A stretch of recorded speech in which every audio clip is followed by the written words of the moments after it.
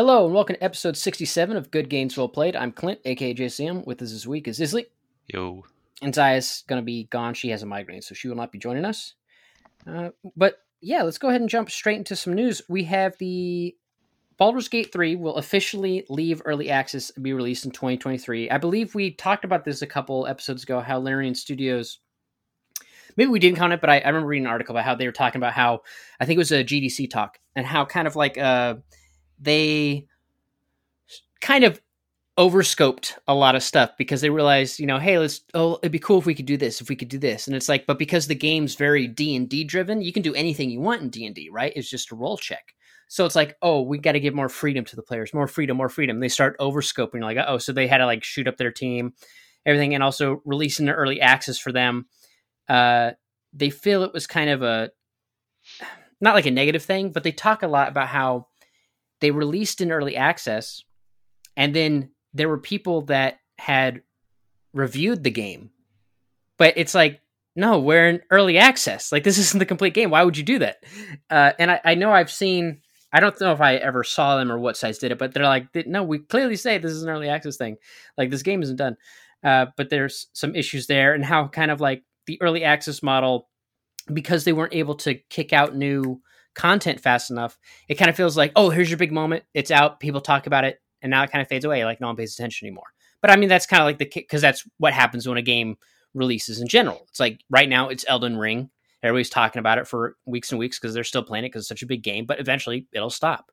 When God of War Ragnarok comes out, it'll be the same thing. People talk about it, then it'll stop. And then it'll just be people who pick it up later who will talk about it. So like, that's just the standard cadence. But with early access, it's like you're kind of doing that ahead of time before your game actually releases proper. So I think in an ideal world, you're hoping that when you actually release the game, people talk about it again because, it's finally released in a complete state. But there's definitely certain games where that doesn't really happen. And I think of Fortnite's in the news all the time, but Battle Royale games, I feel it tends to get reviewed in an early access or like a beta period, and then the final review is really just the same. Like, you never treat the full release differently in a game like that. But that doesn't really apply to something like Baldur's Gate, where you're releasing, the first chapter or the first area to kind of test things. Reviewing based on that, like, the game will change a lot. It's going to be much different upon release. Yeah, I feel like a lot of games, there are games that do, have early access, but they release content really fast. So they're constantly in the conversation. Oh, the new update for this came out. Oh, the new, have you gone back and played this next bit? Or, oh, hey, Valheim added this thing, or they did this thing. Like, when you're in these early access sessions, if you're able to kick out content pretty fast, then you're usually good to go. It's this, again, they do patches, but it's still like the main chunk of gameplay that it's still been, regardless of what the patches do. It's like if you release like Act 1 and then you just keep patching that to do balance and tweaks and stuff, but the overall content doesn't change. Whereas usually in most early access stuff, they'll add new content. Here's a new this, a new that, a pretty big upgrade. It is kind of interesting, though, that what they're struggling with is essentially the core concept of the game. Like, the core concept is the thing causing them problems. With D&D, you can do everything, and they want to replicate that experience, but in a video game, which, I mean, a lot of companies have tried. That's pretty much what RPGs are. They try to emulate D&D or role-playing games. But the sheer fact that you can do anything in D&D versus a video game, really by nature, kind of makes it impossible to mimic perfectly. And it's just kind of interesting that that's the exact thing they're struggling with. Yeah. Like IGN gave it an early access review, and it's like a score. Yeah, they gave it a score of 7. It's like, here's our. I think IGN. I could definitely see why that would be a bit shitty. I think because IGN's philosophy is, if you can pay for it, it's technically a product, so they'll review it as it is. They will update the review later when the proper release comes out, but I wish they kind of treat it as a review in progress, because that's something I like that they do. They've done in the past couple of years, especially games that have multiplayer or games that are huge, where it's like they'll play the bit. It's like, oh, I played the story for Call of Duty, but I haven't played the multiplayer yet. So here's the story review. Or hey, I played some of this, but we're kind of waiting for. I've only played multiplayer with other reviewers. I haven't played it on when the servers are live yet, so we want to see how they perform and how it goes, yada yada. Or there's more content, or the day one patch. So here's our review in progress. If we had to score it now, it would be this. And also the review label is indicated in such a way that you can tell it's a review in progress. But yeah, it's, I get that. Like, if you can pay for it, yeah, but it's like, I don't know. It's not really disingenuous. Like, they've got a point that if you can pay for it, it is a product and therefore like should be open to reviews. But there's definitely a bit of a it's a bit different. Like, yeah, it's a bit different. It's review and early access stuff. You're typically paying for the early access in order to like get a feel for what the game is. So, it's a product. You might want to know what it is, but just by nature of calling it early access, it's not a final product, and that they're trying to do this to actually improve said game, as opposed to like they're not releasing it early access as their hopes for getting their main sales. Right, exactly. It's meant to help them, and giving it a review score that early on just seems a bit like a slap in the face, when the typical review, like the point is to get constructive feedback from player bases but not damage your game in the future because you're trying to improve it before the official release. I don't know. It's a little bit different to me. Yeah, if it was like a complete, like if you can go through the entire campaign, like story bit, but there was like maybe some missing features or cut side content because it wasn't there, I could see, okay, yeah, because now it's a complete package. It's like I'm not. It's like, well, it was a bad example, but I'd be like, reviewing a quarter of a pizza, but it doesn't matter because the rest of the pizza is all the same. But yeah, it's I get why they do it, again, because you can pay for it, but it should be known as, and granted, they do label early access review. I just feel like, I don't know. And I'm curious how many people who are in that early access culture in gaming, do they care? What something like, are they looking like, as if they're interested in something, like they're the hardcore of the hardcore, right? For that franchise, or, whatever potential game it might be.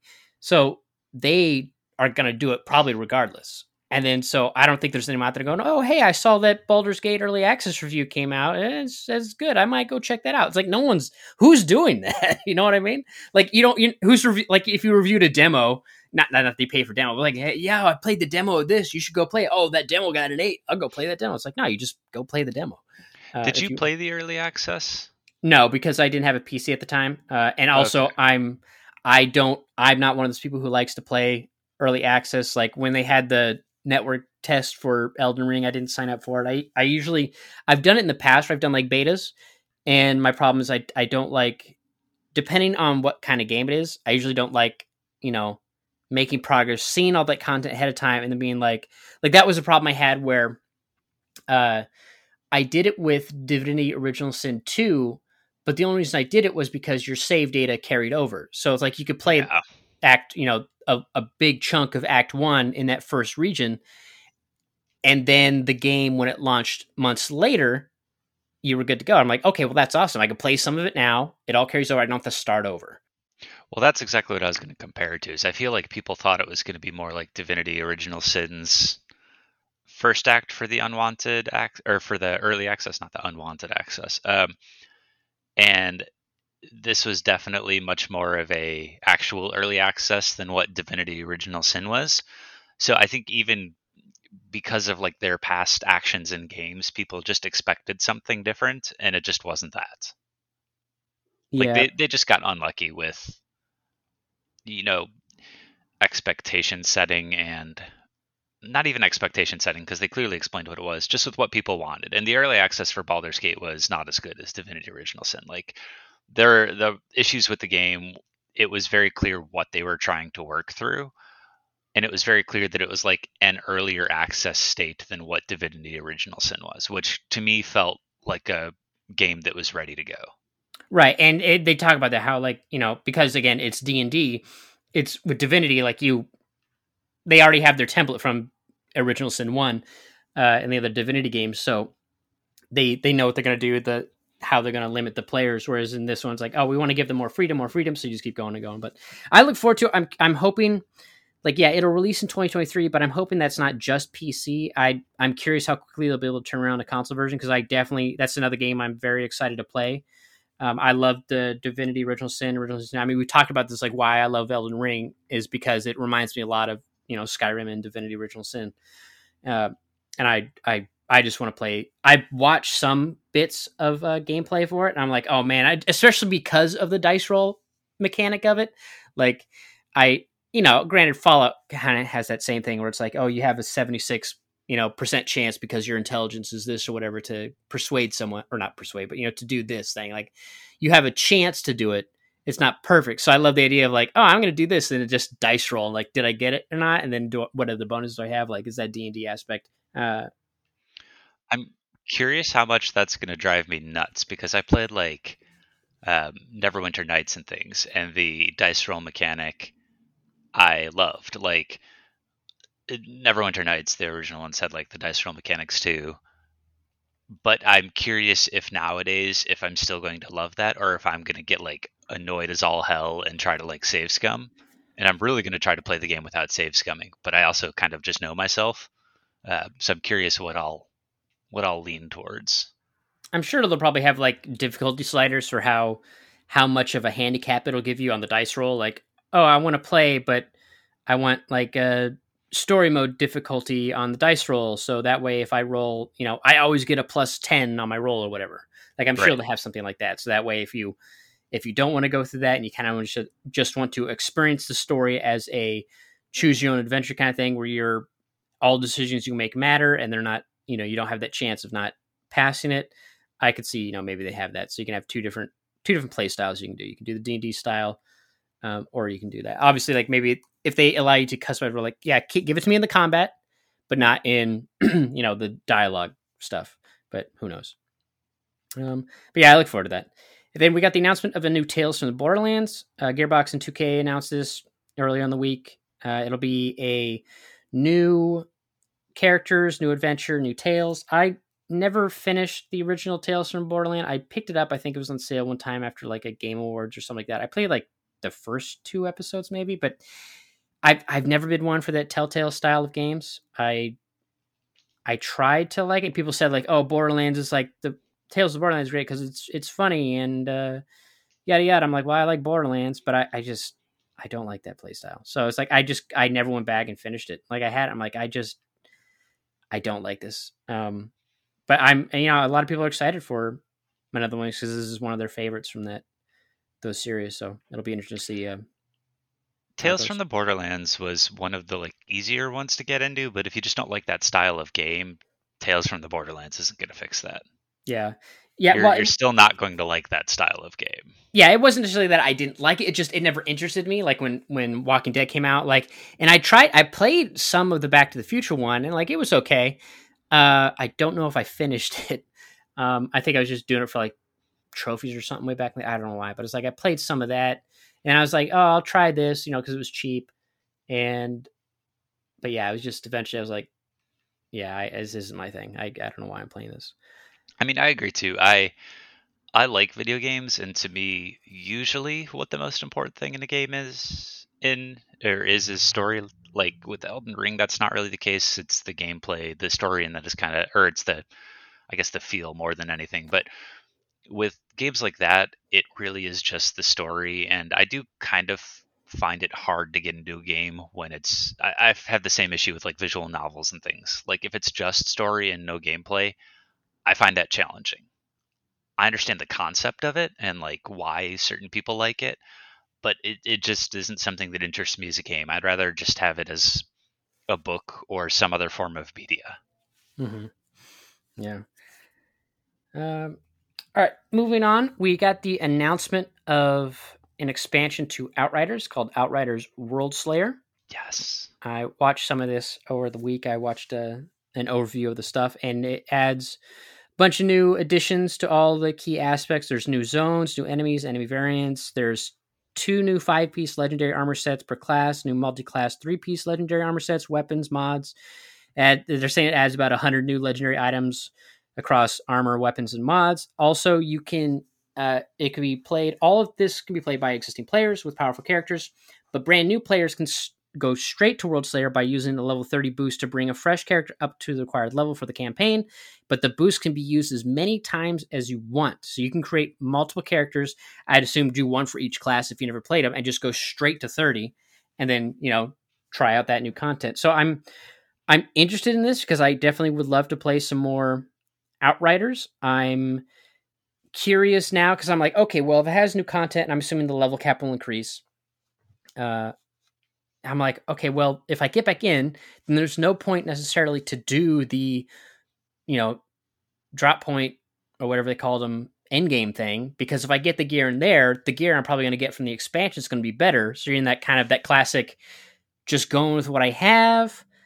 And then, or do I still farm for that to try to make my class the best it could be in the current meta to go into that so I could play it on harder difficulties or something? Like, I'm curious. See, now with Outriders, when I played through it the first time, and I feel like you had the same experience, but if I'm misremembering, correct me. I thought that the endgame stuff was very average or subpar, and the experience I enjoyed most in that game was playing through the campaign and like leveling up. It's one of the few campaigns where it's like a looter shooter where I enjoyed the process of leveling more than I enjoyed the process of actually like seeking gear. So for Outriders, like I plan on just when the expansion comes out, just playing through the story stuff again and not really worrying about the actual end game thing. And then when I get to that point, I'll give the end game stuff a shot, since the foundation was good. Just the execution had a lot of issues. But man, if they tweak that game and like fix the big problems people have, I'm really hoping it takes a No Man's Sky approach, and because the gameplay was a blast. I loved zipping around in that game and all the abilities. Yeah. It says World Slayers is also making changes to the Outriders escalating endgame difficulty system by replacing challenge tiers with apocalypse tiers. These go up to level 40 and are considered an informal New Game Plus system. That increase is accompanied by a new higher level cap of 75 gear. And there's also apocalypse tier for these weapons where they have 3 mod slots, so you can even make them more customizable. So yeah, it sounds like I like that they're adding this whole new increased difficulty. I'd be curious, if I just did like a higher run through real quick of the main campaign, but before the thing came out. But I don't know. We'll see. I'll be curious to see when this. I'm trying to look for the release date here, but this June. So we'll see if I'm done with Elden Ring by then. But yeah, I'm definitely interested in that.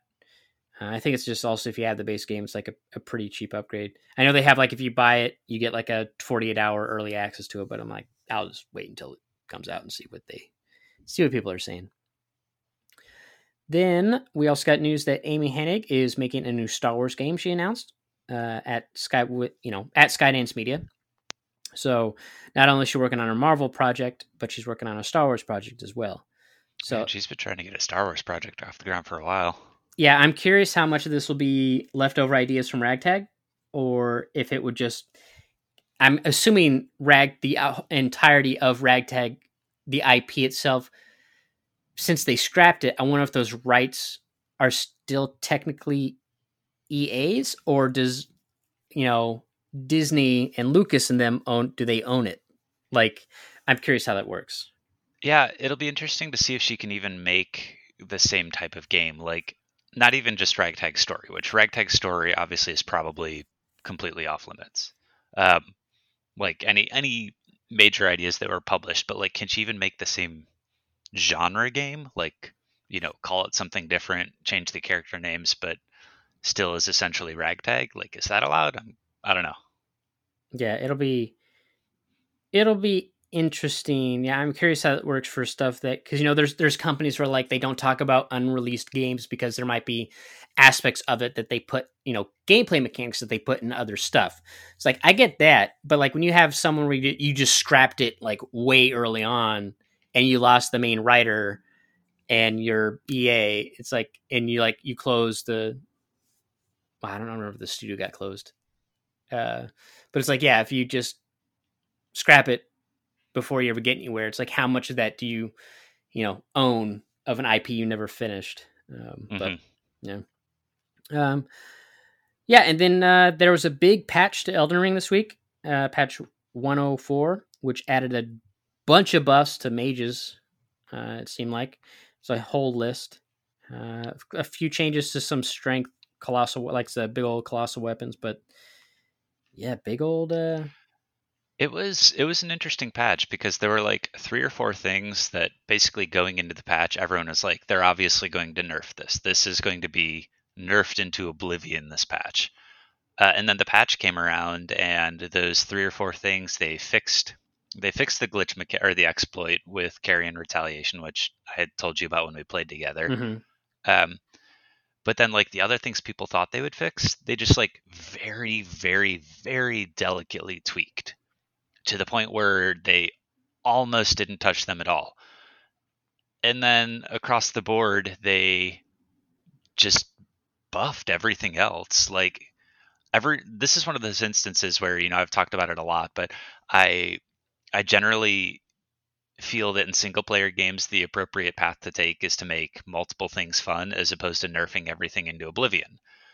With Elden Ring, it's a little bit different because there is co-op and kind of PvP in Elden Ring. And for this game, they took the exact opposite approach of what I would have expected, where they nerfed a few things since it's actually a PvP game, and they just buffed everything. Yeah, Like everything that wasn't performing well, they just buffed.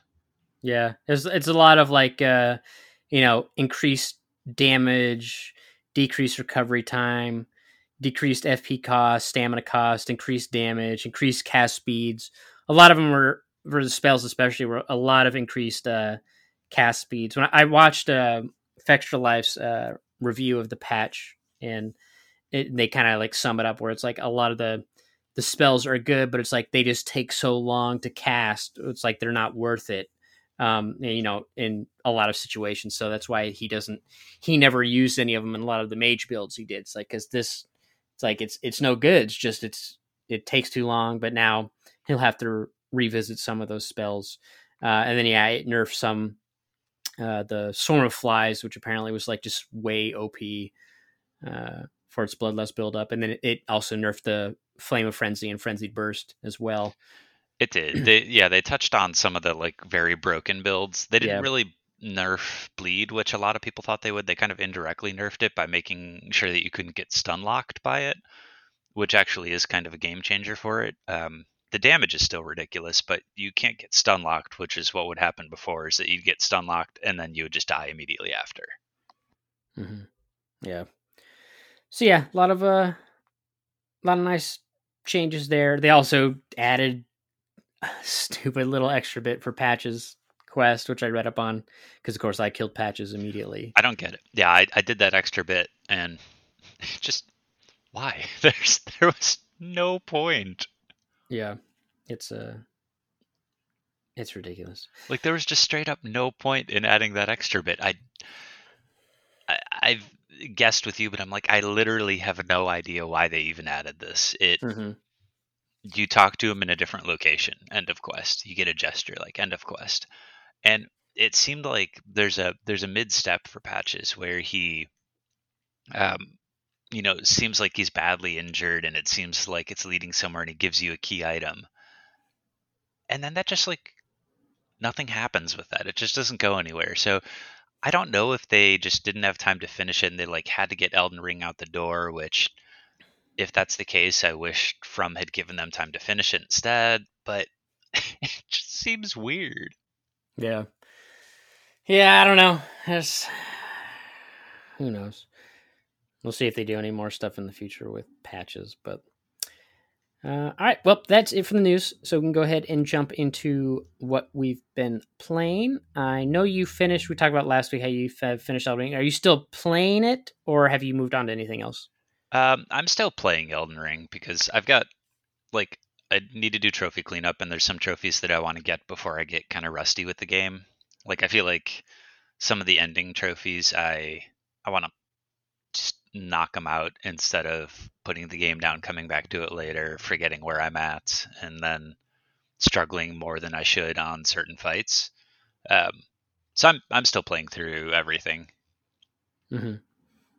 Yeah, I had played this week. Played with some with my cousin. We played some co-op. I didn't play a lot. I actually haven't played any of it this weekend at all. I It's like started and I finished watching haven't Severance, so I like didn't play any Elden Ring at all. haven't seen any texts from you of like, hey, you want to do co-op? Yeah, and then it's like during the week. Usually, it's like I played one night just solo by myself, and then one night I think I just watched some shows for a bit. Also, it's like some nights the baby's kind of fussy, so I'm like, okay, well, I don't want to stay up playing games. I'll go help with the baby. And then again, I played one night with co-op with my cousin. We didn't play for long. We just kind of like ran around, did some side stuff that I had unlocked. But yeah, it's still fun. I'm kind of basically in the end. I went to two of the end game areas, and then it was funny when I was exploring around. I forget where it was. Oh, it was like a cave that I had missed in. It's kind of, I it's in Learning of the Lakes at the top, or no, it's not Learning of the Lakes. It's in Altus Plateau technically, and like there's this cave I missed because I was watching some other guy play one of the other streamers before I catch up where NL is, and then yeah, he was in this cave. I was like, wait, what the hell is this cave he's in? And I was like, oh, I guess I just missed cave. So I went to the cave, and it was a cave with two bosses. I was like, that's so cool. Like, I wish more caves had two boss fights in it, like a hidden one and a normal one. I'm like, that's really cool. I like the idea of it. I was like, why didn't more of them do this? And then There are a few like that. with two distinct boss fights, Yeah. I've only found I've been to almost every cave because I typically before I leave an area, Well, not just cave, catacombs as well, or the ruins as well. uh, I guess maybe the ruins. I suppose I might have done some of those, but I'm just thinking about the caves themselves because usually I'll see I'll look on the Fetch Life map and make sure I did everything in a region. I'm like, okay, Limgrave, I'm all done. Okay, this area, I'm all done. And I'll kind of go back and make sure I didn't miss stuff. Like I missed a cave in. Yeah, like the one that jumps to my mind that you must have done because you did Ronnie's quest is the Black Knife catacombs have two bosses. The Black Knife Catacombs have Because two that's bosses. where you get the Black Knife fingerprint um,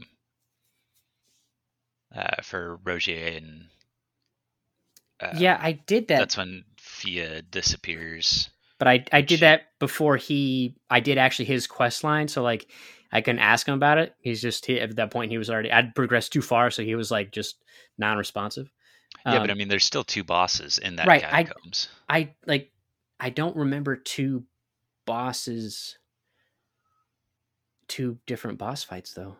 Maybe you never found the other one. Maybe I might not have. I mean I did it so early on in my actual playthrough. I think I was like I just happened to be in that area. Um, I forget why. Maybe I was trying to. Do you also get like a bell, like a bell bearing there as well, or something? Um, you get I might have been. No, I you think get I the was. assassin, which is hidden, and then I can't remember what the other item or thing you get is there. Yeah, I don't know. Maybe I'll have to go back and see if I missed some extra. But yeah, it was like this other cave was like it had two boss fights, and I was like, oh, that's really cool. I like the idea of two Is that different the boss cave fights. with all the hidden walls in it? The like 19 billion hidden walls? No, it's got like a couple, but it's not as many as that one cave that does have them like everywhere. Like there's one at the entrance. It's like, okay, well, this is a hidden wall because it's like, why would you run this cave with nothing inside it? And then it had a Black Knife assassin boss, and then it had like some dude, a necromancer or something like that. And there's like that's the invisible Black Knife assassin boss. yeah, Yeah, which is really cool. I like that fight because I was like, oh, this is awesome. Like invisible, and like follow the footsteps in the puddles. Like that was a lot of fun. But then later, did you fight him invisible, or did you get the torch so that you could see him? no, I fought him invisible. I had the torch, but I didn't use it on because I didn't know at the time that was what it was used for. Because I was just like I had so many runes at one point. I was just like buying everything that all the vendors. So I was like, I'll just go buy everything. So I fought him invisible. I was like, that was fun. But then later, when I went to that It's like that town you go to with the Evergale where you have to light the 4 beacons. There's some Oh wow, yeah. So you did get far. There's invisible Black Knife assassins there, and those guys I like did some pretty good damage, and I was like, okay, I don't want to fight these guys invisible. So then I used the torch specifically on them because like they were so annoying. Like they hopped around way more than the dude in the cave. So I was like, okay, you guys are way more jumpy than this dude. So I do not want to fight you invisible. But yeah, that was an annoying. That area pissed me off so much because it was like that was a really annoying area. It was like you have to go way around just to get to the ladder to go on the roof, and then like I lit through the things, and the guys with the arrows are just way strong. So I'm like, okay, I get through. I'm like, okay, I'm good. Kill the arrows. I like 3 of them. I'm like, okay, where the hell is the 4th one? And I ended up dying because I like the second archer was like behind. I shot him with an arrow from a distance, and that kind of pushed him, but they didn't walk back up to where they were. They just kind of stayed ducked back where I had knocked him over. So later when I went to that building, he went there and he started winding up his bow, and I was at like full health basically. And then I went and swung at him, and we attacked at the same time, and that bow just like did all my health. I'm like, I have some pretty good points in vigor. Like, you can just kill me immediately. And so then I died. I was like, oh man, if I had to relight all these dumb beacons, I'd be so mad. Luckily you didn't. But then I was like, okay, where the hell is the 4th beacon? So I'm looking for it. And I'm like, is it way over there? I'm like, how do I get over there? So I'm like looking at all the rooftops. I can see, I'm like, how the hell am I supposed to get on this damn rooftop? I'm like, do I have to jump from this balcony onto this roof? I'm like, there's no way you're going to be able to. You can't run and jump. Plus, you got the archer shooting at you, even though he can't see you, but he saw you go to that balcony. And I'm like, okay, maybe I can jump up this rubble. And like, I get up on the rubble and I go around, but then I'm dodging the arrow guy because he's trying to shoot at me while I'm running on the rooftops. And then when I get around to it, I'm like, oh, there's a fucking ladder on the other side. I was so mad. I was like, I could just take this dumb ladder and got up to this beacon. I was so annoyed. I was like, I hate this town. And then got out of there. That whole area and quest line just like infuriated me. It was so annoying, and it's not the hardest thing in the world. I mean, once you realize what you have to do, it's not so bad. It's just the archers on the roofs like kill you in one hit. They snipe you from a fucking mile away. Like, it just wasn't fun. Yeah, that was like, come on. And again, I hate that whole thing. You have to go so far around just to get to a stupid ladder to get on the roof to go to the 3 initial ones. I'm like, I hate this. I hate when I have to go some long, dumb way to get up one path. It just drives me crazy. And then you can't use your horse. And I'm like, this is annoying. But yeah, now I got to the Holograde tree or whatever. But I didn't like do any exploring there. And then I went to... Oh God, that'll be an annoying place to co-op in. That's where my cousin's currently at. He hadn't finished that area at the time, but he was running around there. I ran around a little bit and just fought the bubble dudes, and there were some ants. And then I went and killed the fire giant, and then I talked to Ladyface, and then went to the Twister Zone, and then I ran around there for a bit to get the first sight of Grace, and then I stopped there. So I have those 2 zones to go to. My cousin isn't there yet because he hasn't made I think he needs to make like a backup save so that way he can, because that's like the end point for depending on what decisions you're going to make as far as which endings you're going to get. So he's like, he wants to make sure he saves it so that way he can do blah, blah. I'm like, I don't care. I'm not going to get the platinum in this game. So I just did it, and now I'm there. But yeah, so I have those 2 zones unlocked currently.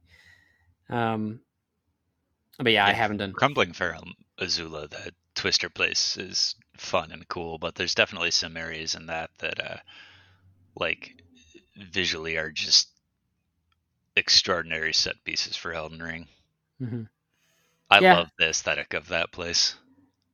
Yeah, I look forward to checking it out later. I'll probably finally play some today once I finish watching a movie I started last night. But yeah, I was doing some cleanup in Consecrated Snowfield. Like, that's where I realized, oh, I missed a cave, or I missed 2 field bosses. I knew one was there because I checked on the maps. Like, oh yeah, okay, there's one of those bird guys over here. But I forgot that there was also a worm that was there, and I was like, okay, so I got 2 field bosses to do in this zone, and I think I finished all the other caves. So I'm like, okay, and it kind of annoying. I was like, man, there's not really a lot to do in the Consecrated Snowfield. Like, it's for how big it is, it's pretty empty. Well, the consecrated snowfield is supposed to be a secret area. Yeah, It's not supposed to be like a main area, but you're right. There's a few things, like a few points of interest, but compared to like how dense everywhere else in the game is, not nearly as much. yeah. Like there's so much in like the mountaintop of giants. Like even in the initial small area you can go in, like there's a lot to do there. But yeah, uh I gotta go in. It was funny, I was running around and it was like I was just kind of like, just exploring, checking some stuff out, just seeing if there's any like items or whatnot that I missed in the area. And I hear Hell's Bells starting in the distance. I'm like, okay, I got my ACDC going on. There's one of those things. Then I'm like fighting these guys. All of a sudden, fucking just magic missiles flying down from the sky, just out of nowhere. I'm like, what the hell is this? And then I die. I'm like, I had like 200,000 runes on me. I was like, I guess I got to go back and get it now. I was Is like, it what the is? mausoleum? Yeah, it's the mausoleum that's just ringing its bell and launching Just like missiles. shooting shit. I don't honestly like. I've explored that area. I don't know why it does that. Like, I think it just is shooting hell's bells, and it's just that's what it is. That's well, they all all of the mausoleums like have protection in some manner. Like the first one in Limgrave has all the little ghost guys around it, so that protects them. There's the one in Learning of the Lakes that jumps up and down to try to stomp you. I don't remember what the other one does because I didn't knock that one down because I didn't care. I think there's some of those horned beast guys there protecting it. And then this one does the magic stuff. So it's like I feel like they all have some manner of protection, and this one just has to be like insane with its This damn. one's manner of protection is to just rain It's the nuclear hellfire option. upon you. Yeah, it's so ridiculous. But yeah, and then I found the church there. It's like, oh, church, and then all of a sudden some lady's like, oh, thanks for bringing me here.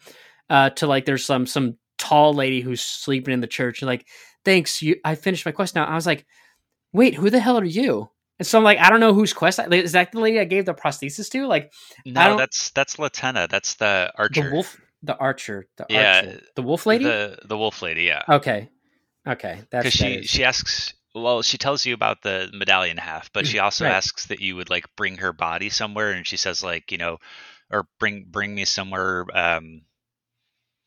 bring me somewhere so that I can be with like my body or my other half. So you essentially carried her ashes to her. I don't know. I don't know. I don't think it's her body, but I mean, it is her body, but I don't understand why it's like a giant lady when she died elsewhere. I don't get that portion of it. But you brought her to herself, I Yeah, and I guess. didn't know if you That's her could attack quest. it or not. So I was like, can I attack her? Because there wasn't one of those no attack air things there. And I was like, nah, I don't want to attempt it just in case something bad happens.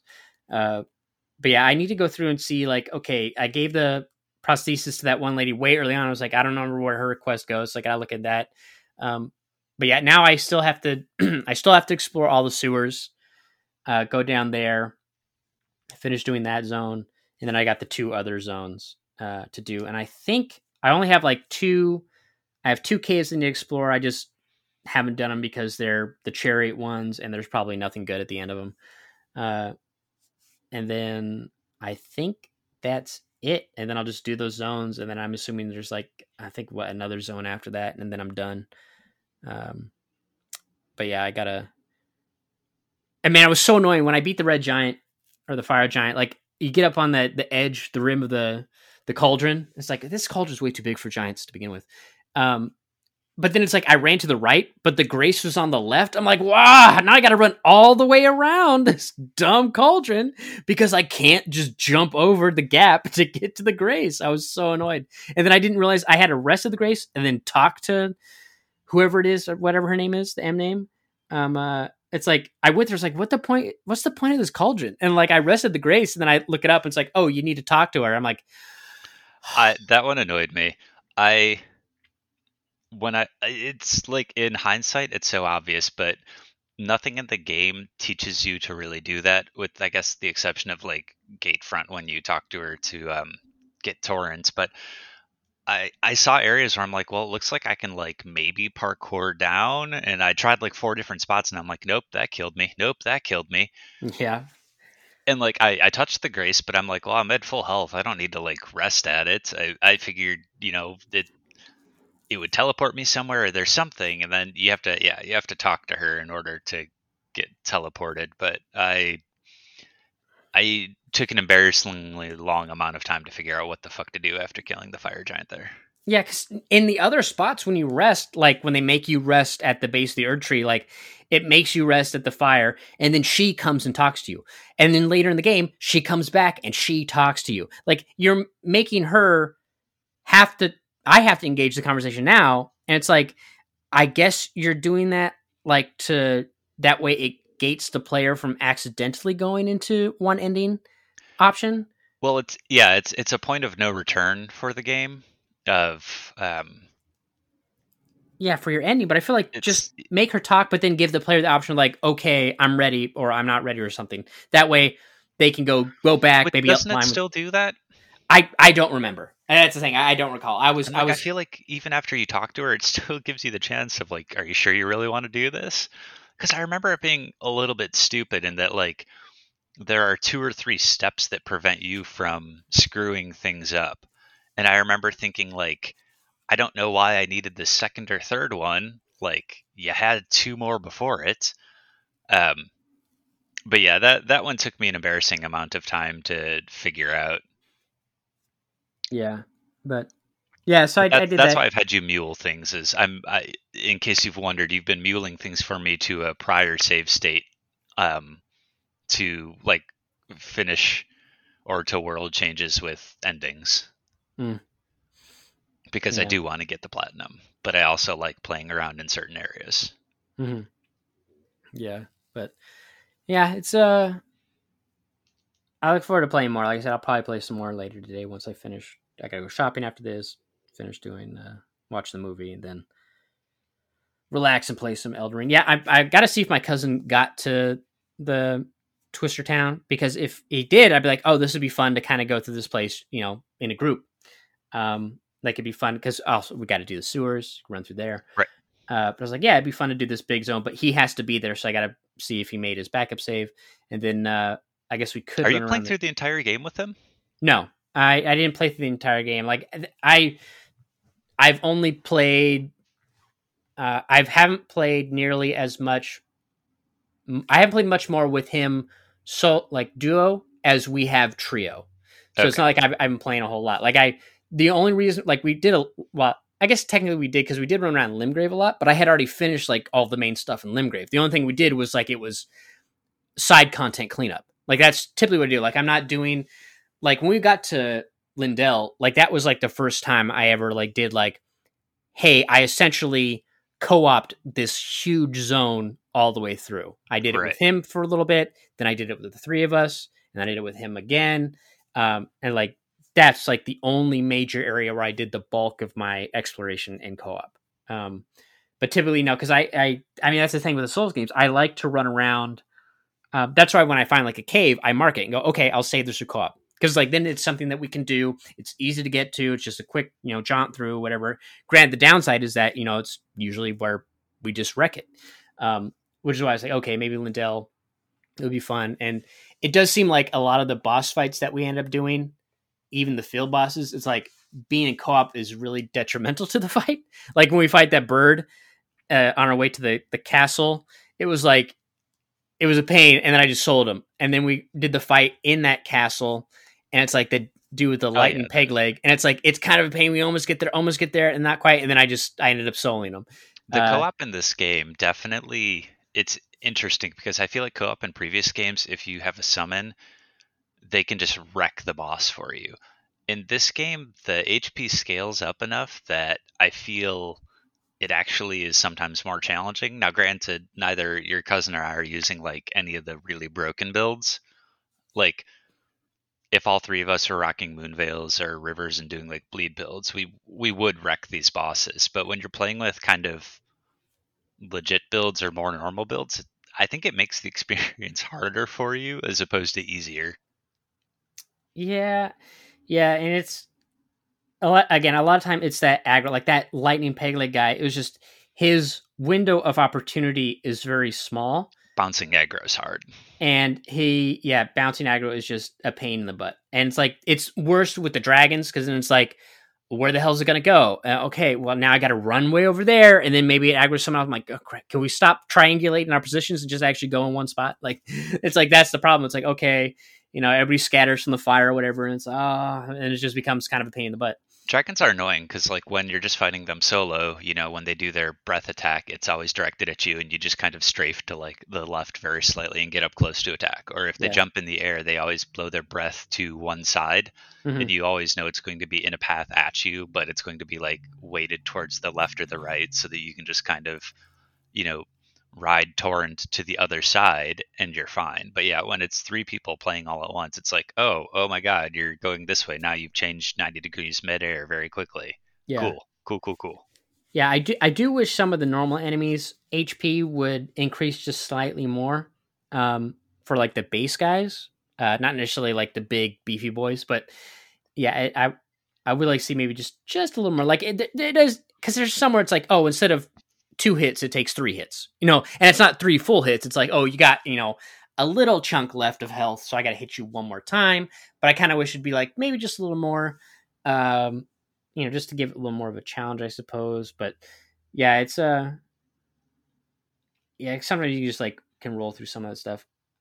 What else is I was going to say something else, but I forgot what it was. We're talking about. Oh, I do like that dragons are like, even though I'm way late game and super powerful, if I go like fight one of the dragons in Caelid, like they still have a lot of HP and they still hit pretty hard. Like I like that. It's like they're like the one enemy that like seems to, they don't get exponentially easier as you go along in the game. Like there's still a challenge to take Yeah, down they get a one. little easier as you do more damage in the sense that like you kill them faster, but HP wise, they're pretty much always a threat. Like the one in Caelid with the rock breath is, even at higher levels, is still a pretty good threat. And even when you do more damage, is still a good threat, because if you fuck up once or twice, like, you're doomed. Yeah, And but leveling up gets you maybe like one extra chance or way to avoid death. yeah, and even that one on the bridge. And I think the reason they do it is because they drop the hearts, which give you dragon magic. So it's like they have to make them, because they drop an item that gives you new abilities, or as a currency for new abilities. They have to make them still a challenge. Like they don't want to make them all like super easy. But yeah, I do like how it's come across. Oh, I want a challenge right now. Oh, I'll go fight a dragon real quick. But yeah. Yeah, some of the higher level dragons are some of the most challenging enemies in the game, I think. Yeah, the one that was, it was more annoying, and not because of him, but more of his attacks, was that one that you fight at the end of Fia's quest line, where it's like it wasn't that he was bad, it's that dumb red lightning could be really annoying. Yeah, and it can just kind of hit you anywhere. Yeah, I was like, I hate this. I don't get it. And then yeah, so that was a little bit of a pain. The one thing I didn't like about the fire giant, and I don't like about a lot of big, huge bosses in this game. I'm trying to think of any other boss that kind of gave me an issue, but I feel like it was the fire giant was like kind of the main one that it stood out because the boss is so huge. Is that it can get to because you're up there right at his feet attacking. There's certain move sets that, like, Souls games are really good at visual cues. You do that what they call anticipation in film and shows or whatever, where if someone winds up for a punch, you're anticipating that punch and that punch is going to happen. So there's the antic for it is huge, and you get that in the Souls games, but they don't do that for the audio usually. Like there is some audio in the games, but not a whole lot. So the problem with fighting a big boss at their feet is that when they start to do a move, if it's anything beyond a standard, raise my foot, or I'm going to do my somersault roll to get away, like there's certain moves that he does where I'm like, okay, is it the slam the fire into the ground move? You're describing everybody's problem with the fire giant fight. Yeah, it's like the fire giant fight is like the area where I started getting annoyed, because the boss fight itself isn't super hard. He's not a complicated boss fight. Yeah. But every attack you can't actually see due to the design of the boss. When it's like, okay, yeah, I guess it's a giant. So yes, you're under a giant. You can't see it. But yeah, it's like half the time I'm like, okay, something's going to happen, so I should roll now. Or I like run up and attack its feet a few times and run away. It's just like it's not a telegraphed fight that's really fun. It's more of just like swing and attack. Hope that whatever's going on above me isn't some horrible thing that will one shot me and is instead something I can just like sidestep or dodge. Yeah, like is he doing the flame hands or is it the explosive ball that seeks you out? Like, or okay, he's doing something. Is it going to be the spouts of fire out of the ground? Because that one's easy. You just find an empty space and stand there. But it's like if I roll because I think it's going to be something else, then I actually roll into a fire spout. I'm like, oh, great. Yeah, this isn't what I want. So, And it's each of those attacks by themselves, not hard to dodge at all. exactly. Like when you know which one is coming, not hard to dodge at all. Yeah. It's not like other enemies where you're like, okay, I need to learn how to dodge this. This is a challenge that I need to like increase my skill towards. And that's why it was annoying. Is like this one is not like that. They're not difficult to dodge. It's just annoying because you can't see anything. And some people could argue like, that's the point. It's a giant, but that doesn't mean it's good design. If you can't see anything on the boss, like, okay, that means that I'm literally ignoring all of the work you guys put into animation. I mean, that boss could just be completely stationary, yeah, like from ankle up and just make noises, and you wouldn't get know. The giant eye on the chest. I'm like, yeah, well, it doesn't matter. I'm a melee person. I have to be at his feet to do anything. And it's like I'm not going to sit back and look at the eye and shoot the eye or something. Like it was funny because my cousin started using the big boy bubble blower and like suck the bubbles, motherfucker. Like using that on him. I'm like, okay, that works. But it's like, yeah, I'm right up on his feet, so I can't see this cool design that you put where I see the crazy eyeball on a test. It's like I have to be up at the front or up the feet and smacking them, so I don't get a look at your cool boss design because it's there. Like at least a fight like Amygdala is, yeah, you attack the feet or the tail, but you do very little damage, and then the boss jumps away and usually like rips off their arms and slams on the ground. You got to deal with this thing for a bit. Like they move so you can see them, and they do like another phase or something. Like they go, and yeah, he does roll, but it's like, yeah, okay, he rolls. It's like, great, whatever. That doesn't do anything because I go back up to you and... I mean, he rolls, but he rolls as an attack away from you as like a dodge mechanic, and then just ignores you otherwise and prepares his other attacks as you're trying to get closer. And yeah, it's a fight where you don't really get to appreciate the scale of the fight because the entire fight is spent at his ankle. And I'm not appreciating the scale. I'm not saying the scale of it in terms of like actual size, but like the scale of importance of the fight you don't appreciate because it's just like whacking at a tree trunk. Yeah, exactly. It's that was one of the fights that like I tried not to spoiler for you, but that annoyed me, and not because of difficulty. I was just like, this is just a stupid fight. Like, I think I died like once to it, and I'm like, I'm just not enjoying this fight. It's just stupid. Like I can't see anything. It's not hard. It's just obnoxious, and it's just a fight where I'm like, I'm not having fun. I don't feel like I'm getting any better at the game or like learning any cool tricks or abilities by playing through it. I'm just getting annoyed. Yeah, just slash. Like at least even the tall gargoyle guys, like they're big, but you could still see them, and like you could still get them in frame and attack them, pretty well and still see their entire moveset. But they're not as colossus as this freaking dumb giant. I definitely feel like the Souls games have never done a great job with oversized bosses, and we even talked about this earlier about how like the mid-sized and smaller humanoid bosses tend to be their like strong suits, and I think that is especially true with the Fire Giant. Yeah, and some other ones like Astel that you fought. I thought that was kind of like the same thing where it's teleports all over the place. You should have torrent, but you don't have torrent. It wasn't hard. There were no weird abilities to dodge that were difficult. It was just annoying. And the only time you got injured is if you fucked up due to being like annoyed. I liked the first instance the Natural Born in the Void, but the second one that you fight that's in the Consecrated Snowfield is one of the bosses. That one was kind of annoying. And I don't know why that one was annoying where I liked the first one. Like the thing that annoyed me about the first one... Isn't it literally the exact same boss? I feel like there was no difference of moveset or anything. There was no difference. I just don't know what it was. Like I liked the first one, but I didn't enjoy the second one as much. I don't know what it was. I don't know why. Because I think it was maybe it was just that discovery of what the hell is this, and learn it. Because the thing that annoyed it was a smaller boss arena in the second one, which is nice. And so he didn't seem to teleport as far away. I wouldn't say it wasn't like a crazy shift in how I felt about the fight. I still like those fights because it's a big boss, but they're flat. So they're close to the ground. You can still see what they're doing when you rotate the camera.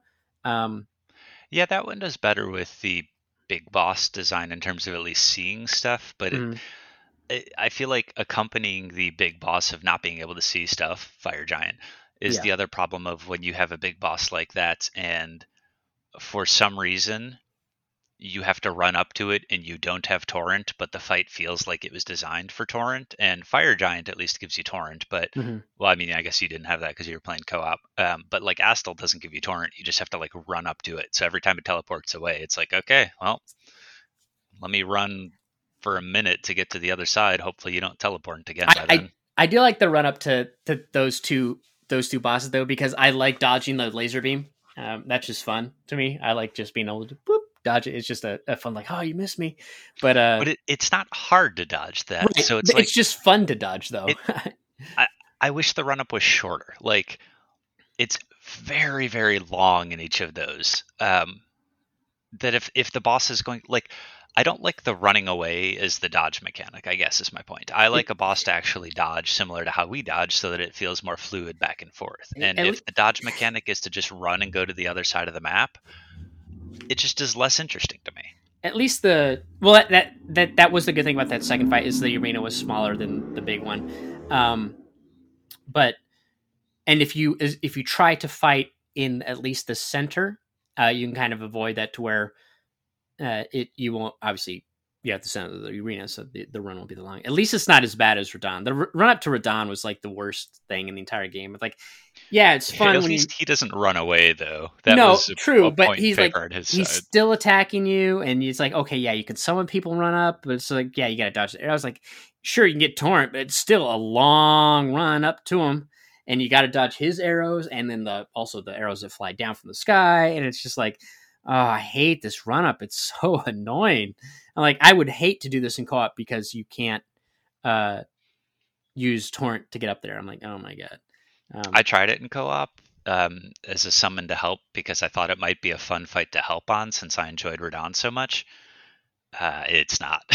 Is that okay? So did they let you at least like because the way they have it where you can see the summoning signs of NPCs? Can you just go in the field and put your summoning sign down anywhere, or do you still have to do it at quote unquote the entrance? Like I had all to of it. do it at a summoning pool. That's annoying.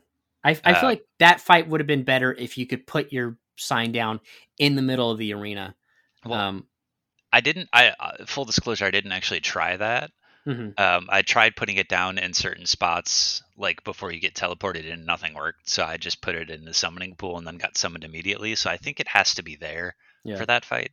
But yeah, I don't disagree. It would be kind of cool if similar to um, how you can summon NPCs like randomly, you could just summon an actual player. That would be pretty cool. yeah. It's just for that fight because of that mechanic of all Yeah, the other NPCs and specifically for stuff. that one. Yeah, and it. I forgot about the level cap for cooperation, and because I was trying to like, oh, I'll go do some co-op and help someone do a fight, but then I was like, I wasn't getting summoned. I was like, why am I not getting summoned? I'm like, oh, it's probably because I'm way higher than I should be for this boss here, so no one's going to be able to get me. I was like, oh yeah, never mind. I can't help anybody. So I can only help people in the end game zones if I'm at that same level. Now you're understanding the other reason I've been muling shit is because of that. It's like it's fun to play with you and stuff, but I don't want 19 builds where I have to have like a build at 50, a build at 60, a build at 70, a build at 80. Like it's fun to help people fight bosses again. And just because of the level cap and stuff, and like you can get downscaled if you have a password, but you can't get downscaled otherwise. So if you actually want to help people kill random bosses and you want to do more than just the end game bosses, you need builds at every level, which is kind of unfortunate and is one of the reasons I've muled so much stuff is it's fun helping people, or at least I find it fun helping people fight some of the lower bosses they're struggling with. And once you get to a certain point of the game, your character just can't get summoned for that anymore. Yeah, they should have it to where if obviously you can set the password, and I'm sure maybe the subreddit has like a help me password, and then so anybody doing that can help no matter what. Like if there was a big community driven password thing, that'd be kind of cool. But it'd be nice if when you did also the groups, if the groups could act as a password as well, like so that way you can summon anybody within the group and you get rid of that level cap. Because that, yeah, I would love to be able to help people, but because unlike when we play co-op, there's no password, I can't. So it's like a little annoying. Maybe I should just look on, like, I wonder if people who have like a request for help on the subreddit or something, if they go, hey, can someone help me? I'll set a password, and you can do like, help me 123, and that way there you don't have to worry about I don't have a character at that level or yada yada. So you just quickly help. I mean, there's some good communities on Reddit and everything for requesting help and things when you can't beat something. But this is problems I've had with Destiny and other games. I dislike it when a game encourages and allows help like that, but then doesn't really have mechanics to actually support that within the game. And by that I mean, like, there's not, like, you can summon people, but only at your level. You can't summon like random people that might be higher that want to help easily without Reddit or some outside thing. So it's, I wish it was a little bit easier, because I think helping people is a lot of fun, and it's kind of like the end game of Souls is PvP or helping people beat old bosses that they're struggling with. And yeah, you can't really do that unless you maintain a character at specific levels. Yeah. It'd be nice if they could do some changes on that later, but we'll see what happens in future games. Yeah. But yeah, that's basically it for Elden Ring. I look forward to playing more of it. Hopefully do some more co-op and stuff. But moving on to some fitness stuff. I tried, Freshly always has like a promo. I was like, $100 off your first couple meals or whatever. And so I was like, I'm going to try Freshly, because a problem I've been having recently, especially with the baby, and I've had this even without the baby being around, is like I usually do meal prep, where I meal prep my lunches, usually by just making the base meat, and then I'll usually cook the rice when I'm ready for lunch, and yada yada. In the past, I used to do, because when I went to work, I would meal prep like the entire thing, like 4 days worth, put them in little you used containers. To meal prep a shit ton of stuff ahead of time. Well, yeah, because I still essentially do like half of that. It's just because I'm working from home, I don't meal prep my rice anymore. So now I just make the rice on the day, because then it's it's fresher, and I'd rather have fresher rice. But I used to do that, where like, okay, I cook the meat for 4 days, and I cook the rice, and I portion them out, have them ready to go for work, and that's what I do. And then for dinner, I would kind of do the same thing, where I would meal prep the meat, and then later again cook the rice or whatever I'm going to have with it, when I'm hungry. The problem I have now is, like, sometimes I'm not in the mood to, like, I don't have to put the rice on, get the rice in, get it going. Or if I have to, maybe I did it for the first couple of days, but I didn't actually cook the next batch of, chicken or whatever, because I ate it all. So I didn't actually take time to cook the next bit. I'm like, I just don't want to do it. And it's like, I just want to, I'm tired. I want to relax or whatever. So I'm going to give Freshly a try, because I got this promo. So yeah, I tried out. I did only 4 meals at first. I do hate that they show up on Tuesday and not Monday. Like, that kind of annoys me. I'm like, because it's so weird that they make it over the weekend and then you get it on Tuesday. I'm like, it's so fucking weird. Now, granted, if you order 7 days, but the meals last long enough at least to get you through that Monday and then to the next Tuesday.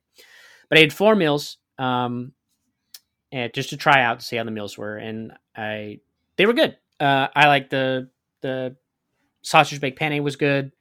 The steak peppercorn one was good. I think it was the home style chicken. That was pretty good. And then I also had what was the 4th one? It was another chicken one. The chicken parmesan or something like that. Like, they were all pretty good. The problem I have is that the macros is trying to get them to fit my macros is a pain in the butt. The chicken ones are always easier because it's just high in protein. Because I'm essentially taking my chicken dinner that I would make normally and replace it with these. So it's like the sausage baked penne is delicious. Macros kind of suck for my needs. So it's like, I could make it work if I retooled all my other meals. Like, okay, now I have to change my breakfast. I have to retool my lunch. I have to retool my, whatever other snacks I have. And I was like, I don't want to do that. I like what I eat for breakfast. I like what I eat for lunch, and I like my snack routine and everything. I was like, it's just the dinner that I'm changing. So I'll have to stick with more chicken stuff. But I did try them out. They were good. And the steak peppercorn one was okay. I feel like maybe that didn't microwave as well. Like, it wasn't like bad. It was just kind of like neutral. Like, you can have it sometimes where steak kind of loses its flavor. But yeah, the packaging was good. So I did my second week where I'm trying 6 meals now, to try a couple new ones. Basically, they had some other chicken options and stuff like that. But so far they're good. So I'm gonna be curious to see how well the 6th meal will last once I get to 6 days of having it in the fridge. Do you guys have Maven meals in your area? So I went through a lot of these just out of curiosity because I like cooking, but I also like my work is crazy hectic schedules. That one of my worst habits for weight loss and nutrition was just uh, eating takeout when I just didn't have other food ready to Mm-hmm. go or nothing like that. So I tried Freshly. I tried HelloFresh. I tried like grocery delivery services that just would like deliver meals along with food. But the one I use now is Maven Meals, which I don't know if it's in your area.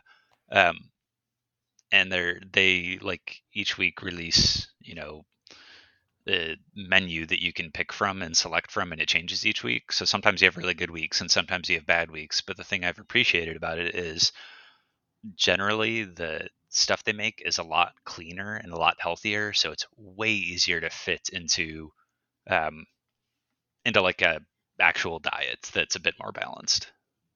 Yeah.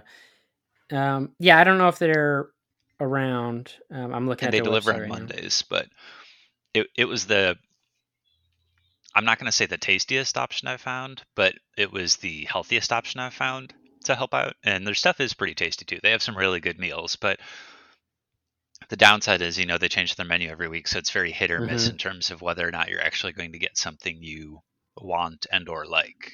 Yeah, that's what turned me off to trying like HelloFresh. I mean, like, one, I Yeah. don't really want to cook a bunch of stuff. Like, usually when I cook, it's like it's more on the simple side. But HelloFresh, the challenge I had with it is just that you're choosing your meals, but you're still literally cooking it, and it's more expensive. So it's like, okay, yeah, you prepackage the ingredients to speed up some of the prep time, but what I found with HelloFresh is I wasn't really saving that much time. Like, it didn't save me money or time. yeah, But Maven meals come at least pre-cooked or done, and it's usually just like sometimes you'll have to heat them up in the oven for 20 minutes for like a lasagna or casserole type dish, or when the dish is like appropriate to be heated up in the oven as mhm, opposed to the microwave. But usually it's just microwave the meal to heat it up and you're good to go. yeah, and it's not like the freshly necessarily are bad. Like, they have good ingredients. Looking at them for me, it's just, again, that I need so much protein that, like, if I was just a normal person who wasn't A strength normal training, person. well, someone who wasn't strength training or weightlifting, I got it'd what you be meant. it'd be different.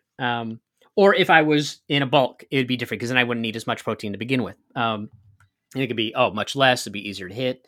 But yeah, it's like trying to get with these. Just, yeah, they're pretty low. I'm curious to see how the price will break down once the promo is over, because I think that will kind of determine whether or not Almost never good. well, it's not Almost never necessarily. good. Yeah, I'm looking at it now. It's like, oh well, if I didn't have the promo, this would have been. It's like, oh, it would have been like 83.22. Yeah, that shipping, that $9 shipping. It's like a shame they don't have some kind of like you're already subscribing. Like, if you had some committed subscription, like turn it down or something. Like, oh, if you committed for X amount of weeks, or X amount of meals per week or something, like, then they can get that shipping cost down. But yeah, because that $10 in shipping is pretty high. But yeah, because when I look at it, I'm like, well, it's not too bad, because I figure the way I look at it as well is for 6 nights, it's like I buy ground chicken, like super low fat ground chicken, and it's like $10 or $10.99, I think, maybe, for like a pound, and I eat a half a pound on each meal. So it's like I buy 3 of those, that's $30 plus tax. And it's like, okay, well, that's just for the chicken. It's like, obviously, yeah, if I have rice with it, rice is very This is cheap overall. unrelated to meal prepper food, but that's a ridiculously expensive price for ground chicken, and it makes me hate inflation. Well, That's so that's much for ground chicken. I think that's been the price for ground chicken for a long time, not just this recent inflation costs. Because the ten price, dollars or $11 a pound. I think it's because it's the brand. I don't know if it's, I mean, that's like I believe you because that's how much it is out here, but it just is insane. well, chicken's cheaper if you buy it like just boneless, skinless chicken. Like, which is what I used to do. I used to buy, because that's like boneless, skinless chicken breast is like a couple bucks a pound. So I'd buy like, 6 pounds of it, and that's like a week's worth of food. And like, okay, I'm good to go. And just make it. But because I'm buying ground chicken, because it's ground chicken, that's what increases the price automatically. Is that plus the low fat content? Because like if you buy, like, I buy ground beef, if I bought like the 80/20, that's pretty cheap. I think like a pound of ground beef 80/20 is like $8. But I buy the 93.7, so it's like, I think that's Yeah, 9, maybe 10. But it's like, okay, I'm buying that. So it's like, yeah, because I used to be fine buying whole chicken breast, but I'll take it. It's not whole chicken breast. We're buying skinless chicken breast, but it's just like I just like, no, I want something easier, and it's like ground chicken is just so much easier. Um, it so yeah, is. it's like Yeah, if I'm spending $30 for dinner for 6 nights, just the meat portion, not including the whatever. Again, rice is cheap, so that's kind of negligible. But if I get other stuff with it as well, it kind of adds that value. And then it's like, okay, if I spend, like I said, it was 80 something bucks for 6 nights. I'm like, I mean, I spent the other night because I was curious how much food it would be. Like, I bought like a catering meal from BJ Brewhouse, curious to see how much food it was. Like, oh, it's like they say it's like 24 ounces of tri-tip. So I bought like the tri-tip one. It wasn't 24 ounces of tri-tip. And I bought, like, I was was curious. it Like, 24 ounces raw? Then like cooked, it was down to like 16 or something, or did they no, just because rip you I've off? cooked a lot of tri-tip, so I know how much tri-tip shrinks Yeah, after you cook it, and this like clearly wasn't that size. So I think they're just someone's eyeballing it and not doing it properly. But anyway, 'cause I was curious, because that's what a lot of people do as well for cost savings. They'll buy a catered bunch of meals and then just portion it out, and you could do that really well with like Chinese food. Like that's Chinese food is typically pretty expensive, relative to other meals, but it lasts a while. And if you don't eat a lot of it and you actually portion it properly, it's like, yeah, you could stretch out, Chinese food for quite some time. Um, but yeah, I was like, tried it for beer. Okay, I'll get a catered. And that was like, I bought it off DoorDash. So I did have to pay, a little bit in, I had Dash Pass at the time. So I paid a little bit in extra fees and whatnot and a tip, but that came out to be like 60 something, maybe 70. I don't remember. And it's like that, it was like 2 nights. I'm like, okay, this didn't really last as long as I thought. So it's like, if I'm paying, $80 for, 6 dinners, it's like, I feel like, okay, that's pretty fine. That's $13. It's like, that's cheaper than any typical low meal that I could get from DoorDash, because of the extra costs of, keeping the Dash Pass up, and then also the tip you have to do as well. And the places that upcharge their food because they're on Dash Pass. But yeah, so I'm gonna give it a shot, and if they're pretty good, and I feel like the 6, because I ate the other ones pretty fast. Like, I didn't stretch them out like I wanted to see how long they could last. But yeah, I'll be curious to see if they last very long. I feel like it could be a good option. It's funny because then they go, hey, refer a friend, and they get a 6 meal thing for free. They just got to pay shipping. I was gonna be like, oh, Izzy's making me mule all this stuff for him. I should make him mule a week of this and just put my address. But I started wondering. I'm like, that is okay, the only way to keep. That's the other problem I found with like those food things is the only way to keep them like cost effective is if you continually have referrals or whatever, which is their like business model. Like HelloFresh was only ever cost effective for me when it involved like the 16 bonus meals or whatever. The like when they give the promo offers, and then if you quit, you get the like come back to HelloFresh for 16 more meals. Um, But then, yeah, the friend referral things for free meals or free shipping are the only way I've ever been able to keep those cost effective out here. Because otherwise, like, they sneak up in price on you. And the problem I had is like, you mentioned macros, but if they don't fit into your macros, you have to supplement, and you end up spending money on other items to supplement that you maybe would not buy otherwise, and it just all adds up. Yeah, and it's like the yeah, luckily it's just retooling the stuff I already have, and it's not too, like I said, fixing it isn't too bad depending on the meals, but it's like, yeah, I couldn't do it with the sausage McPenny. There's not much protein in that, but like the chicken meals was pretty easy, and uh, it was pretty fine. But and yeah, the little extra cost it would be if I didn't have promos. I'm fine with that at the moment, but that's just because I have the what do they call it, the privilege of being able to afford that at this time. Yeah. Whereas, yeah, if it was definitely lower, so and I'd imagine that they'll probably, if you stick with them a while, they'll probably give you some kind of promo again, not just keep referring a friend. But I'm curious how much it would be. They're like monitoring the delivery addresses, because I'm like, well, what about people who have like roommates and they're like, oh, or maybe they're like a dorm or something. Like, do they monitor that stuff? Like, what if I just, like if my wife did it, like obviously if my wife did it, we would just do it together in the same thing and just be like, hey, give us, 12 meals or something, hypothetically. But I'm like, what if we did it separately? It's like, would they be like, oh no, that address is already associated, kind of like, email addresses. They go, oh, that email address is already associated with the account. Well, is this I do delivery? think that's what they do. I think they just say that, it's already associated and they consider it taken.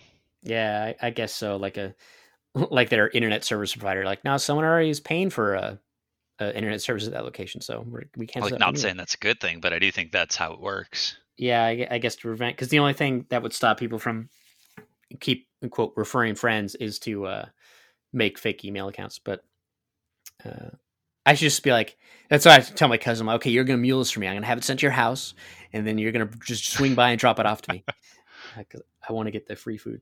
But yeah, so far it's pretty good. Like I said, I'll be curious to see how the next couple meals go, because I added some new stuff, more of the chicken options, to see how it tastes, and then also how long it lasts. Because that's the thing, is if I can't get them to stretch out long enough, then that's what Yeah. makes it not worth it. That was the other problem I have with like Maven meals and what I use, but also like Freshly is uh, the meals only kept. I assume this is what you mean of like actually going bad in terms of like having to throw it away, but my meals only kept for like 3 to 5 days. So there were times when I would hit, Friday, Saturday, Sunday, and would need to cook something new again, um, which, at the tail end of a week, you don't always want to do. And it just, they couldn't stretch quite long enough, which I guess is the downside of fresh meals, but it was a problem I kept running into Yeah, with because everything. the meals I had that I got on Tuesday, so I got them on the 19th. Uh, the majority of them, 3 of the 4, said the best by date was the 25th, which is tomorrow, which would be the day before you get your next delivery. So I'm like, okay, that seems reasonable. But for chicken, I've always found that, at least from my experience of cooking skinless chicken breast, is that typically 4 days is the max that they'll taste good. And once you get past that, then it's not like it's bad. It's just that flavor, even as plain chicken, is gone. So I'm like, I'm just curious to see. And yeah, you can throw them in the freezer. Obviously, won't. That's the other thing I need to test too. Is like, okay, they recommend eating them fresh. You can obviously throw them in the freezer, then they'll last a little longer. So I can see like, okay, well, if I can eat 4 of these, just keep them in the fridge, eat them the next couple days, and the other 2 have them in the freezer, and just either let them de-thaw before I microwave them, or just have to microwave them longer. I'd be curious then, how long is that freshness? But then that's taking up freezer space and yada yada. So I'll be curious to see. Again, this is the like trial run part 2, because I only did 4 meals. Now it's 6 meals. We'll see how it goes.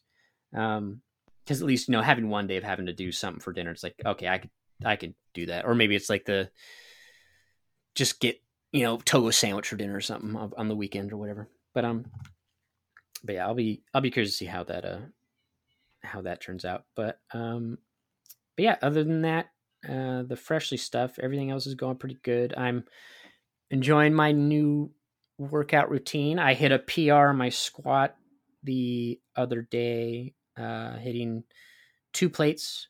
I'm over 2 plates now, I believe. I'm trying to look at my history.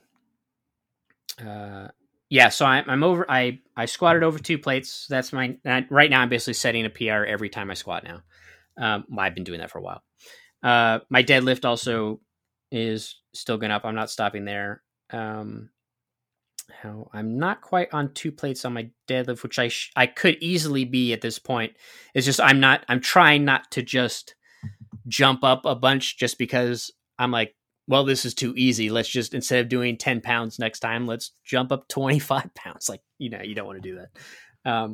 But yeah, those are going up. I'm at the point where I'm stalling at the OHP.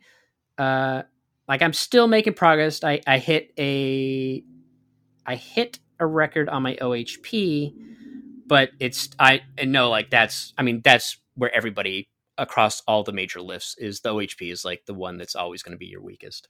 Like no one out there is hitting like a insane OHPs. Like that just doesn't happen. And then yeah, my bench got really strong shoulder muscles. Yeah, these little itty bitty delts are so strong. But like even like climbers and people, yeah, that just doesn't happen. Yeah. And then yeah, my bench press is doing all right. I don't know if I don't think I've passed my PB or taken my PR on my bench press because I'm using a barbell and I forget how high I got using dumbbells.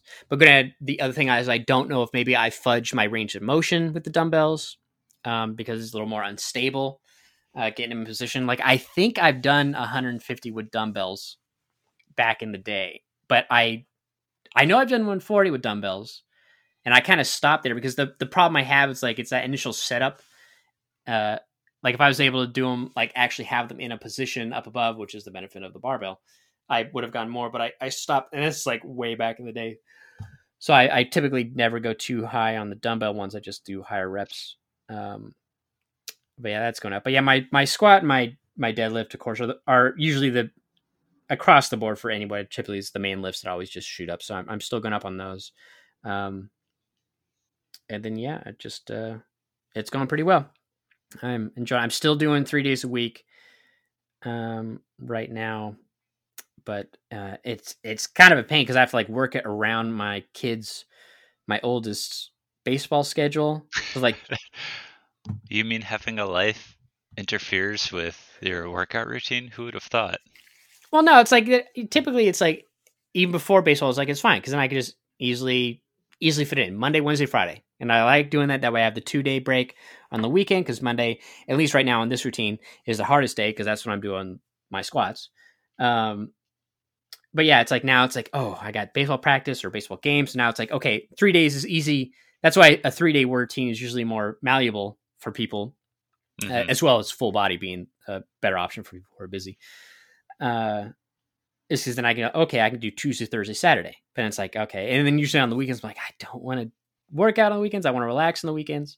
But yeah, so this last week I was actually able to do Monday, Wednesday, Friday. But I think this next week I'm going to have to do like Monday, Thursday, Saturday again or something like that. So it's going to be really obnoxious. The reason it's more annoying on the weekends is because my meal timing isn't the same as it is on the weekday. Like I don't always eat breakfast at the same time. Sometimes I don't even eat breakfast on the weekends. Usually I just wait and just eat lunch or whatever. But so yeah, it's like I never get that meal timing quite the same as I do on the weekday. So it's like I can always tell that kind of affects my performance slightly. But whenever you eat differently, it always I feel like it always drastically affects performance. Just even slight changes to like when you eat. Yeah, and also it's I'm curious how much my sleep is messing up because obviously sleep is like major factor. I mean, sleep's almost probably the biggest one. Sleep's like way up there. Sleep and drinking water. Yeah, even more so it's sleep. But yeah, making sure you're hydrated, that's a big one. But yeah, sleep is like, especially for recovery, not even just performance. because if you don't recover it, that affects performance. But yeah, so I'm curious how much my sleep schedule, because the baby's kind of messing me up. Like I'm still going up in my squat, so I'm like, okay, well I'm all right there, but it's like every other lift, like how much better would my bench feel, or how much better would this feel? And I'm curious, like, all right, how fast am I going to hit that maximum recoverable volume because of my sleep, versus if I had my sleep was on point, would I be able to go like another couple weeks before I have to do a deload or something? So it'll be interesting to see. But yeah, I do wish my sleep was a little more on point, but it's tough to get there right now. Speaking of sleep, I did. So I've been doing the 5x5 pretty much since we started this. Haven't really moved on to other stuff or tweaked other stuff since it's just worked well for me so far, and I've yet to really hit roadblocks. But I did my first hike of the year, the season, yesterday, and holy shit, it kicked my ass to the point where I'm like, I need to do more leg strength training. I was winded, like both cardio and my legs were dying after what was a very average hike for me. So I'm like, okay, I need to step up my routine, because it was just kind of embarrassing. Like one of those things where I suffered way more than I should have doing this hike. So I'm thinking about looking into tweaking things for the summer so I can enjoy the outdoors a bit more. Yeah.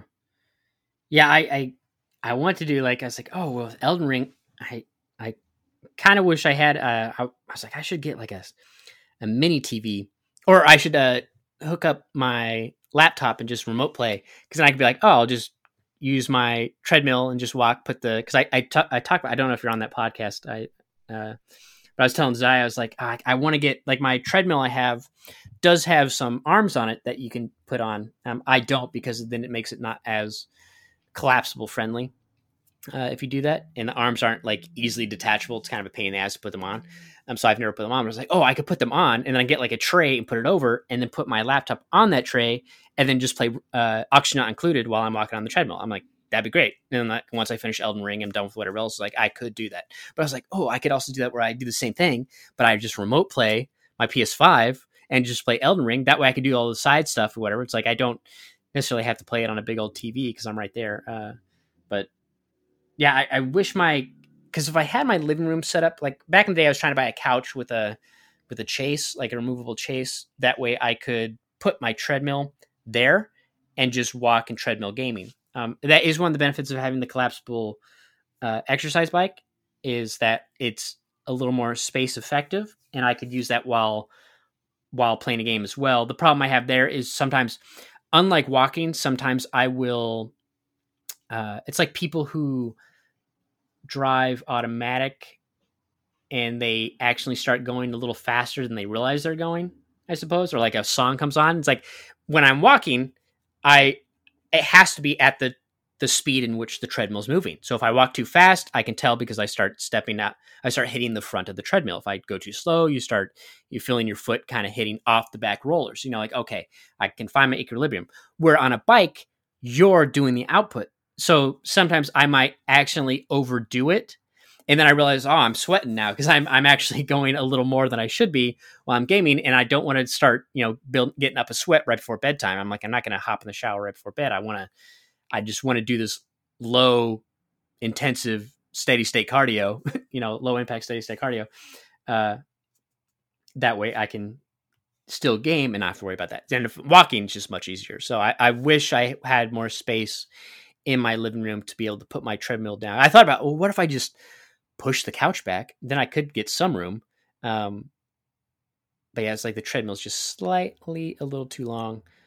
I guess if I got rid of some of that bookshelf stuff against the wall, maybe. But yeah, it's first world problems. But yeah, because I would love to be able. I would totally just walk on the treadmill while exploring the lands between. If I was able to set it up super easy. Yeah. But yeah. All right. Well, I guess that'll wrap it up for this episode. And then next week I'll have a follow-up at least on a couple days worth of the new bout of Freshly. And then I won't have a complete follow up on the freshness of the final mail until the week after that. But we'll see if I'll be curious to see if I end up finishing Elden Ring, because I want to play Tiny Tina's Wonderlands because I hear it's real good, and I'm curious if my cousin would. I was like, oh, that would be a real fun game to go from co-oping in Elden Ring to co-oping in Tiny That would Tina's be a good one for it, yeah. And it did just have some DLC come out as well. Which was DLC already? Didn't it come out like 2 weeks ago? It might have, but it just came out, like some Wicked Ice Witch or something like that. But yeah, like I hear it's really good. Like everybody, I've heard people talk about on podcasts and stuff how it's a lot of fun, and yeah, it just seems like it'd be a fun co-op game to play. And then like I started thinking, I was like, what if I just went back and replayed, because I never beat the end of Borderlands 3. It's like, what if I just replayed Borderlands 3, because now it's got the PS5 upgrade. Borderlands 3 has changed enough, and it's in a pretty good spot that you'd probably have a great time playing through it again. Yeah, the problem is I wouldn't want to play through solo. Like I'd want to replay the entire thing like co-op, but that won't happen.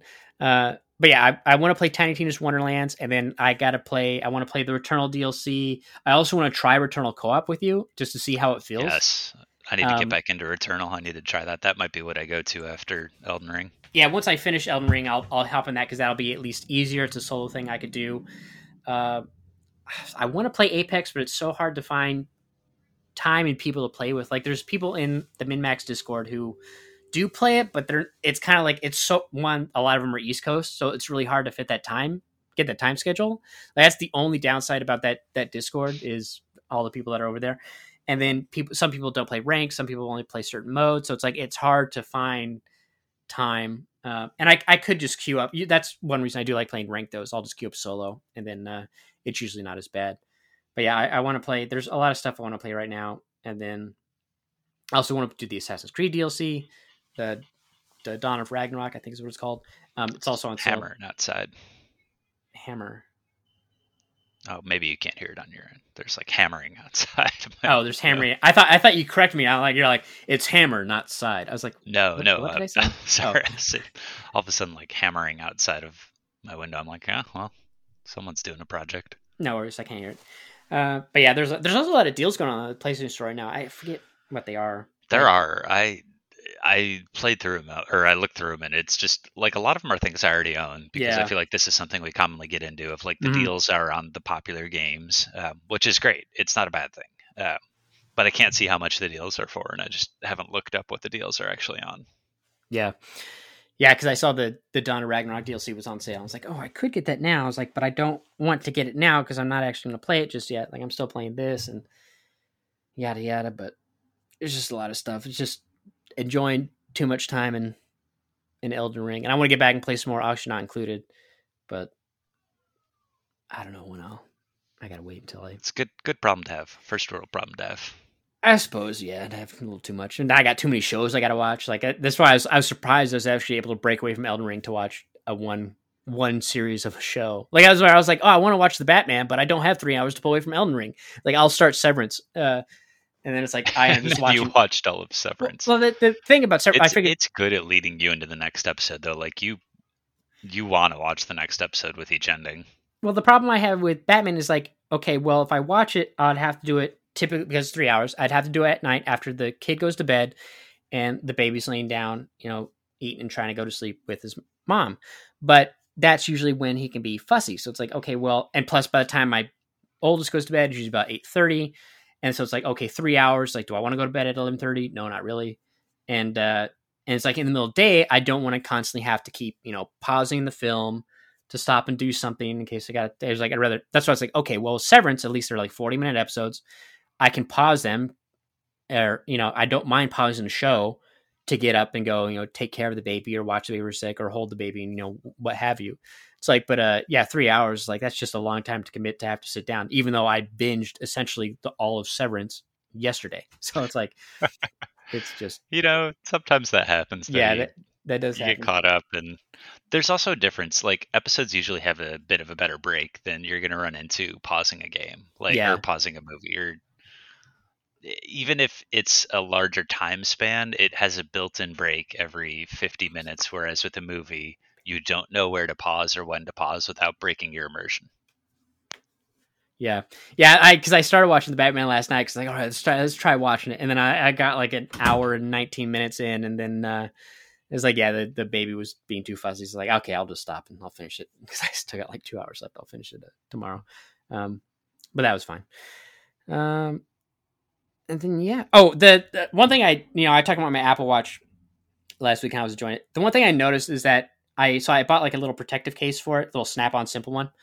The downside, because it's not like a complete enclosure case like some you can get, it's a Snap-on case, is that I find when I work out that I don't like sweat a lot on my arms or on my wrists, but like naturally, but because you're wearing something, you do slightly.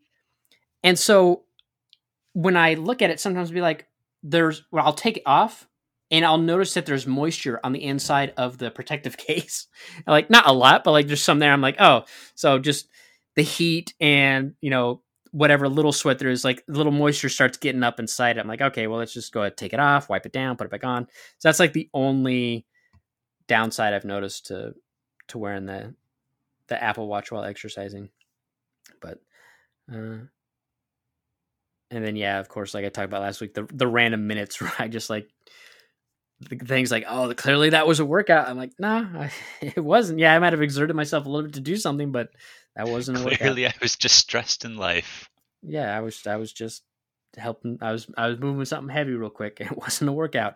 If it's 1 minute, don't put it on there. Like I feel like there should be some kind of threshold. Like if you catch me doing something, exacerbating for 10 minutes, then put it on there. Don't like, 1 minute. It's like, no, don't do that. This is nothing. So just makes you feel out of shape. Well, it's just dumb. I'm like, one, it's like, clearly I wasn't like, if you're smart enough to identify what you think is a workout based on heart rate and whatnot, you should know, like, no, I'm not doing wind sprints and then stopping and doing it again. Like, it should be like, there should be a threshold for, okay, you have an elevated heart rate, but it should be for a certain amount of time. And maybe if you see me moving, okay, I'm walking or something, and you go, okay, this is clearly doing something. If it's like, oh, that was a minute, good workout. Like, no one's doing micro, like, this isn't a thing. No one does a micro workout like, oh yeah, for 1 minute. The closest I can think of is when you do like HIIT training and you're like, you really exert yourself and like run up steps and sprint up steps for like,